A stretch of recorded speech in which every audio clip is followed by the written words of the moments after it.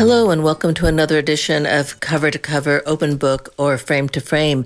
My name is Raina Cowan, and I will be here for the next half hour speaking about film.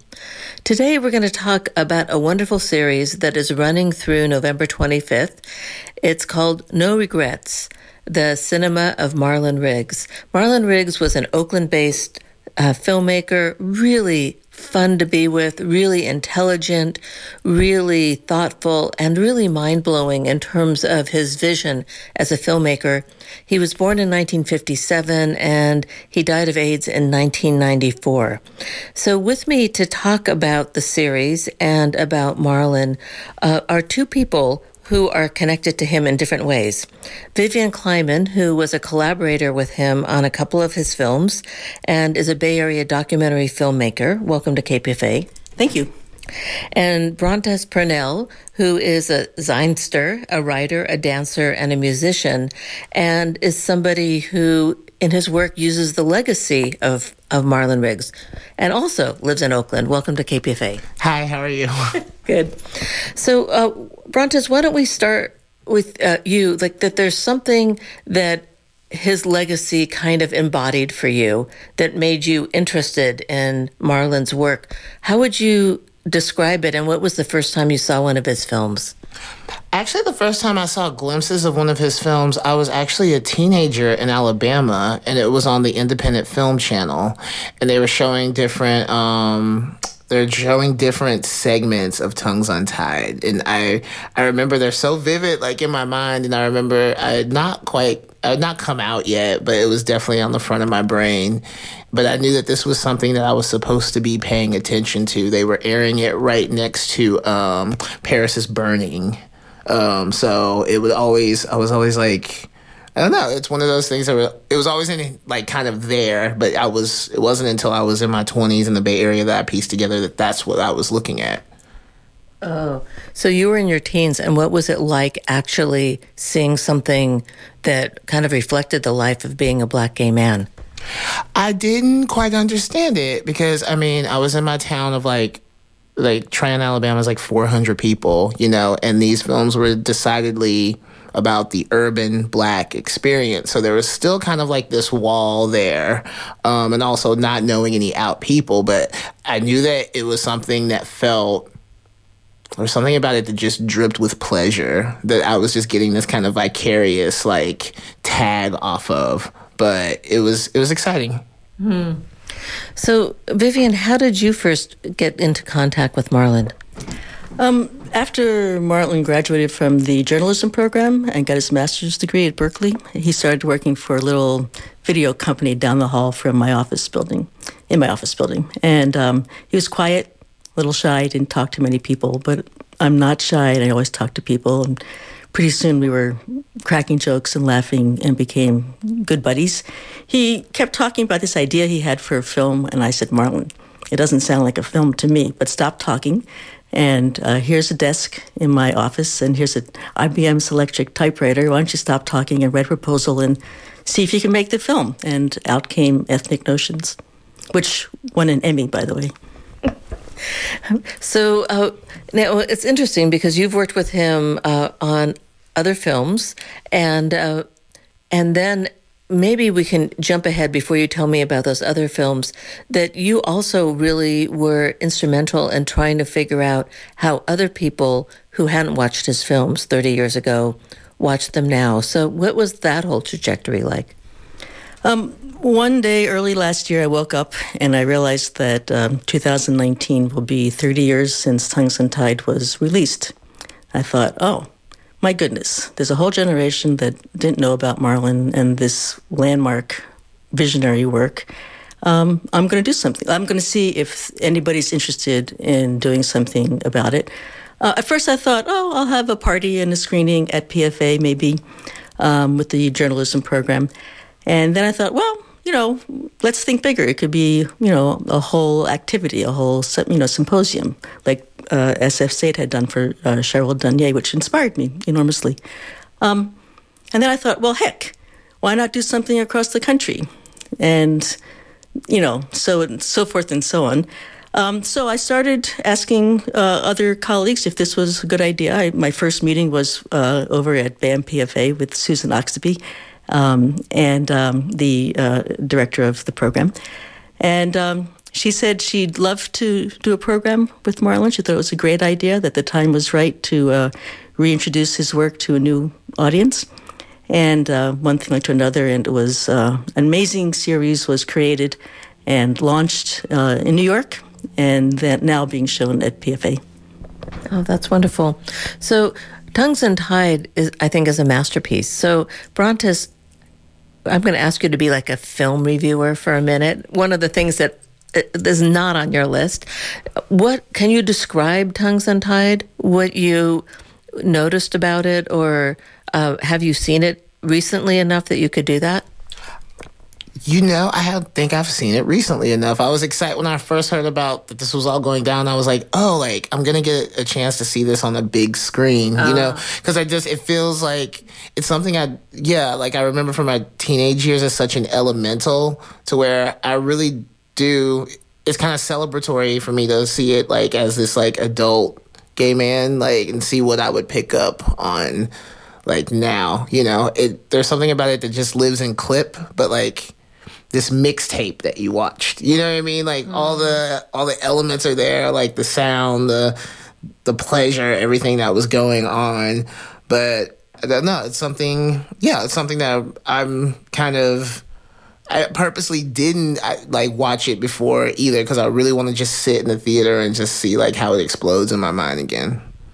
That makes sense. So, Vivian, can you talk about Tongues Untied and describe it, and describe what the audiences are like now watching it? It's actually a little hard to describe the film itself, because in putting together this film, Marlon completely exploded the boundaries of what we knew to be cinema at the time, or documentary filmmaking. Here was a guy who was rooted in conventional documentary form, and trained very much in PBS format, and had an idea for a 13-minute, maybe 15-minute, kind of a slideshow kind of a thing, show and tell, poetry by Black gay men, some images that would be married to the poems, a little bit of music. That's how it started on the first day of filming. It was a June. We went to a festival at the lake in Oakland on a certain day in June. And then he was diagnosed with HIV, almost died from kidney failure, and that experience completely changed his idea about the film. And it went from being a small little thing that was going to be shown in maybe 3 gay bars, one in Oakland, one in San Francisco, one in Washington, D.C., to something straight from the heart, pure poetry. You were using the word mashup, I think, or something like that. Mixtape, yep, sorry. And that's pretty much how I would describe the film. It's a searing, poetic, raw, personal expression of Marlon giving voice to his experience, as well as to his pals, Black gay men, talking about being rejected in the Black community for being gay, and rejected in the white gay community for being Black, and trying to navigate those worlds. And Marlon decided to do a piece that was not going to be explaining his life to the outsider. He was just giving voice to, his pals about their own experience, and not giving a hoot if anybody understood it, not trying to explain words or images or anything. And as a result, it's infused with this raw vitality that it otherwise wouldn't have had. So watching it, I've watched it now in audiences, sold out audiences, from Berkeley to Brooklyn to London and beyond. And I can say that these are electric screenings, because even today, that level of poetry and rawness isn't very often replicated in other works. Wow. So it's interesting then that it is now being shown, and you're saying that it still has the same aliveness, that maybe even a different kind of aliveness than back then. So tonight at the screening, which is at BAM PFA this evening, I'm wondering what you expect, because it's really interesting, because not only did Marlon make the film in the Bay Area, but also he taught and went to the J School, the journalism school. So it's kind of a coming home. Yeah, very much a coming home. PFA was, Marlon considered PFA to be his living room. We were always welcomed and embraced, and the audiences that came to PFA were our favorite and his favorite. And so showing the film this evening will be enormously emotional for many people who knew and loved him and coming to see it again. And I imagine it will be the same for the new generation, like Brontes, who will be seeing it on the big screen. The thing about Marlon in particular, he understood the power of sound in cinema. And he knew that it's the soundtrack that goes straight to the heart. So it's not very often one has the opportunity to watch this film in an absolutely impeccable screening environment where the audio is going to be totally amazing, and where Marlon poured his little heart into making that soundtrack as delicate and complicated and passionate as possible. So hearing her description of this film, what are you looking forward to? Well, all of it. And also, I'm familiar with Marlon's work in like some other pretty cool ways too. I am currently getting my master's at UC Berkeley. And so his student film, I think it's called Tell Me How Long the Train's Been Gone, is about Eli's Mile High, which is the club that my grandmother's brother owned. So, you can only see a student film at Berkeley, but it was so awesome to see, like, Marlon, who I consider an uncle of sorts, in his student documentary that had my actual granduncle in it. It took me so long to, like, piece all these things together because, I knew the Bay Area had, like, this, cool music, Black alternative, kind of art scene forever. But then just to see 2 points of my legacy just meet right there, it's just awesome. My band actually performs at Eli's all the time, too, because my friends bought it. So there's just all this history and all this pictures there. So to know that and then also see Tongues Untied, like, on the big screen, I'm just going to be, like, there bawling, I'm sure. Like, Yes, Marlon would be just completely tickled to hear that story and to see the braiding of connections that you have. It's amazing. The film, by the way, the title is Long Train Running, and it actually showed like 2 weeks ago at PFA, or maybe even just last week. It's a great screening. Okay, yeah, I was away, but I hate I missed that. Yeah, I can see. Yeah, I'll just go to the library and watch it all the time. I'll watch it 3 times this week to make up for that. So Vivian, like, you worked on Tongues Untied. So what was it like collaborating with him on this film? I know that you also did color adjustment, where you were the producer for him, which was a more straight documentary style, different structure. So what was it like working with him in the comparison between both of these films? Well, I think I'll focus on Tongues Untied because that's the most incredible. When he had gotten sick and he had the whole nature of the film changed, at one point he realized that he had to be on camera himself. He wasn't planning on filming himself, but at one point he realized that it wouldn't be honest of him if he didn't put himself in front of the camera. So he started writing poems and stories, and he had thoughts. And he came in one day and he asked if I would film him doing that because he was trained at the journalism program to be behind the camera, and he felt uncomfortable in front of the camera, and he felt comfortable with me. So here's a person who had a mind of steel and knew exactly what he wanted.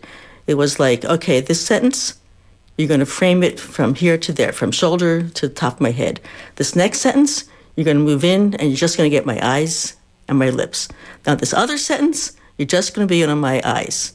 Okay, got it, Kleiman? Got it.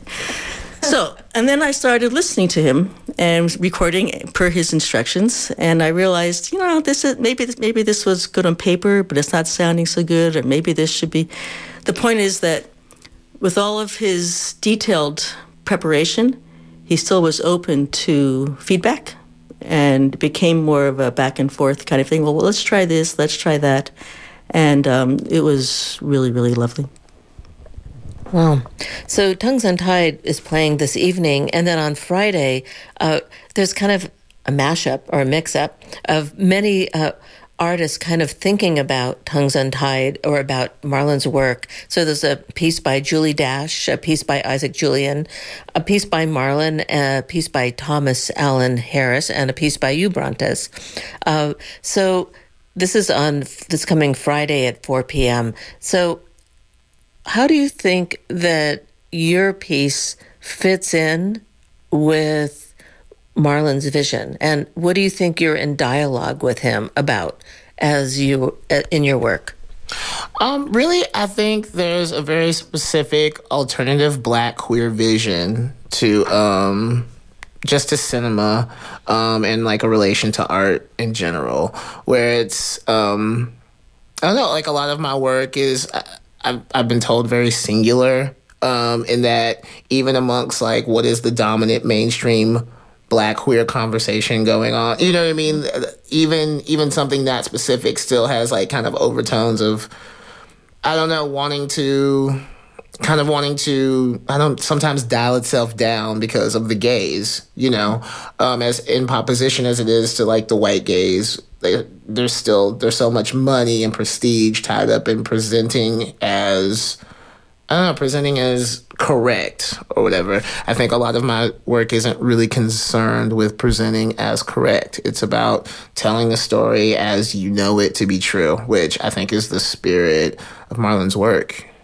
It is the work, you know, it's the trouble, it's the work, it's all of it right in there. I also think it's just, I don't know, it's amazing to watch just some of the struggles and layers of what it takes to get an alternative Black narrative into the ether. And I think a lot of filmmakers like myself are still dealing with possibly a lot of the same challenges even today. Like, I can make this, it can be for myself, but where is it going to go? Who's going to watch it? What will the impact be? And so I feel kindred with his work in that way. We're speaking with both Brontes Purnell and Vivian Kleiman about the series at Pacific Film Archive that runs through November 25th, No Regrets, the Cinema of Marlon Riggs. Now, I want to go back to you, Brontes, because you're saying that there's something about sort of situating yourself, and you've done interviews with sort of mainstream press. How do they respond to your work that would be different than something that I would ask? But like, what is it that they're noticing about what you do and how you're carrying this conversation along? Again, I think it's just singularity there. I think I work with a voice that's kind of messy, you know. It uses humor, you know, and sometimes I think, you know, when there's humor in a work, people try to treat humor as if it's not an intellectual rigor. But I think the reason humor is important because there's a lot of hope in humor. And hope is something that's very human, and hope is something that keeps us, it's worth watching. It's worth keeping us going. I think those are two of the ways. There's literally, I could write a whole like essay. It could just be 30 minutes of like how I think this work relates. But in terms of what the mainstream media focuses on, I don't know. I also think they focus on not very, oh gosh, how do I say it so diplomatically? I think when the mainstream media wants to talk about Black queer excellence, the conversation can sometimes stop. It can start and stop at, say, like RuPaul or the characters on Pose, who I all enjoy and who are immense, but these are just drops. These are just drops in the pie. And I know so many young people who sit there and watch the show Pose, you know, but you always have to go back to the source material. Before there was like Pose, there was Tongues Untied, there was Paris is Burning, there's like this whole back catalog of, I don't know, awesome, majestic Black queer like cinema that we have to pay homage to, and at least have to know. We have to know the rudiments. We have to study about what their lives and times were. So Vivian, it's funny that I talked about the mainstream because I think that Marlon had to really confront. Not only was he making Tongues Untied as a personal film, but it became a very political film. Can you tell us about sort of how that all went down? Yeah. Well, at one point, someone from National Public Television approached Marlon and asked if they could broadcast the film. And Marlon said, "Are you crazy?" and then said, "Sure, but you can't change one frame." And Mark Weiss, the founder and creator of POV series, said, "I promise we won't change one frame." And when it was scheduled to be broadcast, it created a firestorm of reaction in right-wing America. I think the Tea Party was just being formed sort of in reaction even to things like the broadcast of Tongues Untied and all that was going on then in reaction to the arts. Marlon was not happy to have all this attention from mainstream press. Washington Post was, giving it space, New York Times. But at the same time, he valued it because it gave a lot of attention to the film, and it meant a lot more people were going to be paying attention to it, which is what happened. So it was a very complicated moment, and I can say now that there's a possibility of it being rebroadcast on national PBS. We are in discussion right now with them, and it's looking like it might happen. And I have to say it because I'm so proud of they're even considering doing it, because these are also trying times politically, and it's going to create, I hope, another firestorm. So we're speaking about the cinema of Marlon Riggs. Now, Vivian, you're also on the board that deals with Marlon, and that you actually arranged to have the legacy of his work kept. It's like at Stanford, right? So that you've been kind of doing many different, different strategies to keep his name out there. So, what compelled you? It's very simple. I just loved Marlon, and Marlon changed my life. I don't view the world the same as I would have if I didn't have Marlon as my buddy. And it was such a privilege and an honor for all of us who are friends of his to be in relationship with him. I loved when he would come in the office and fuming about something. He'd say a film that, or Spike Lee or, whatever was, getting him hot around the collar. He wouldn't really show that part of himself to many people until after the Tongues Untied brouhaha.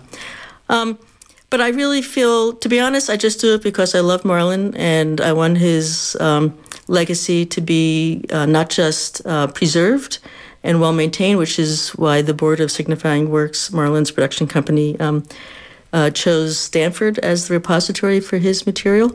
They have the pesos to maintain it and preserve it, and it's accessible to the public.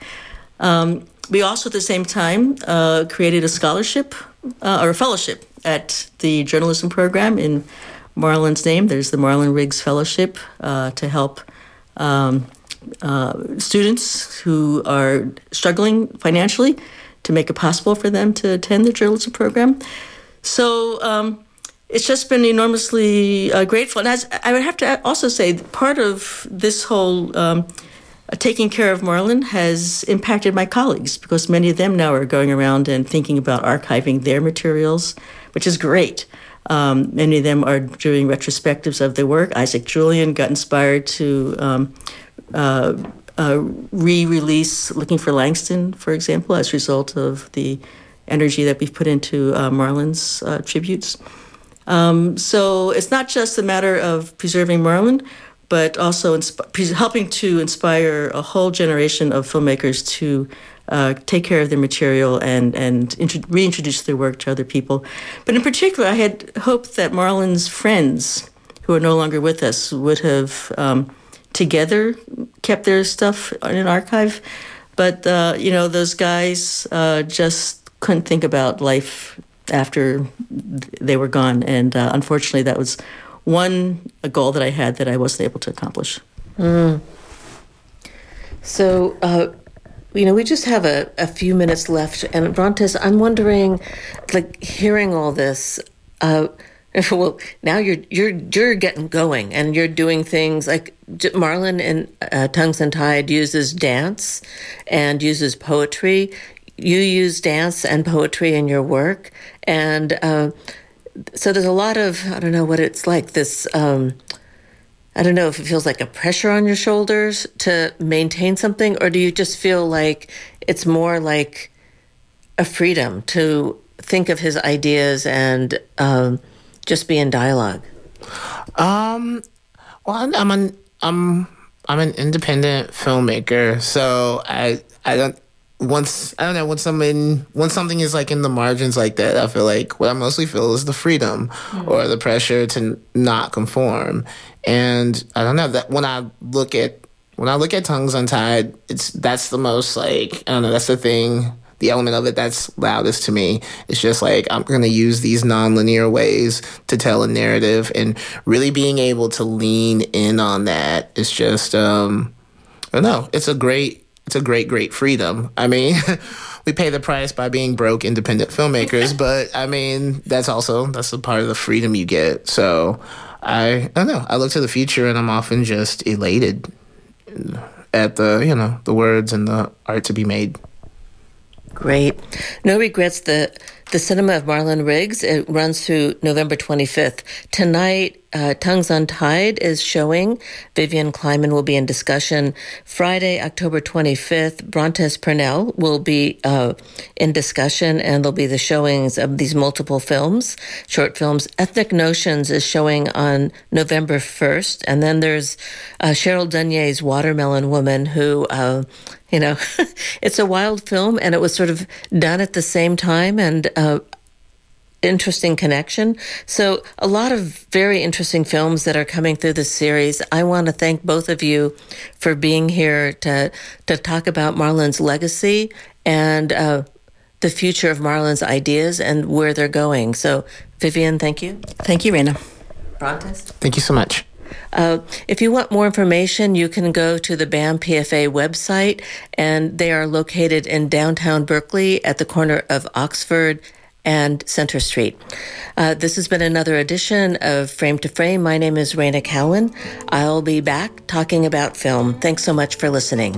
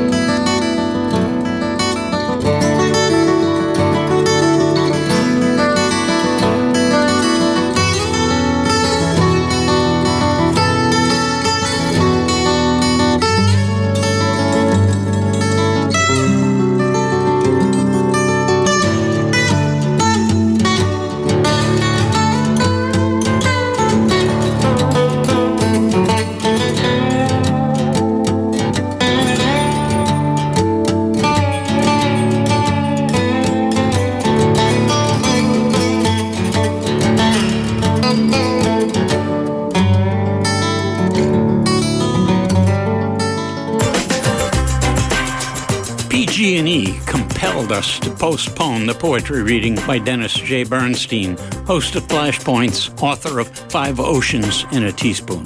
This time, Dennis will be joined by the poet laureate of San Francisco, Kim Shuck, Cherokee Polish author of Rabbit Stories, Smuggling Cherokee, and Clouds Running In.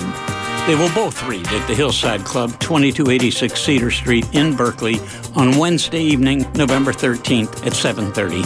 This KPFA benefit has wheelchair access. Tickets available at brownpapertickets.com and our supportive bookstores. That's November 13th. Kim Shuck, Dennis Bernstein.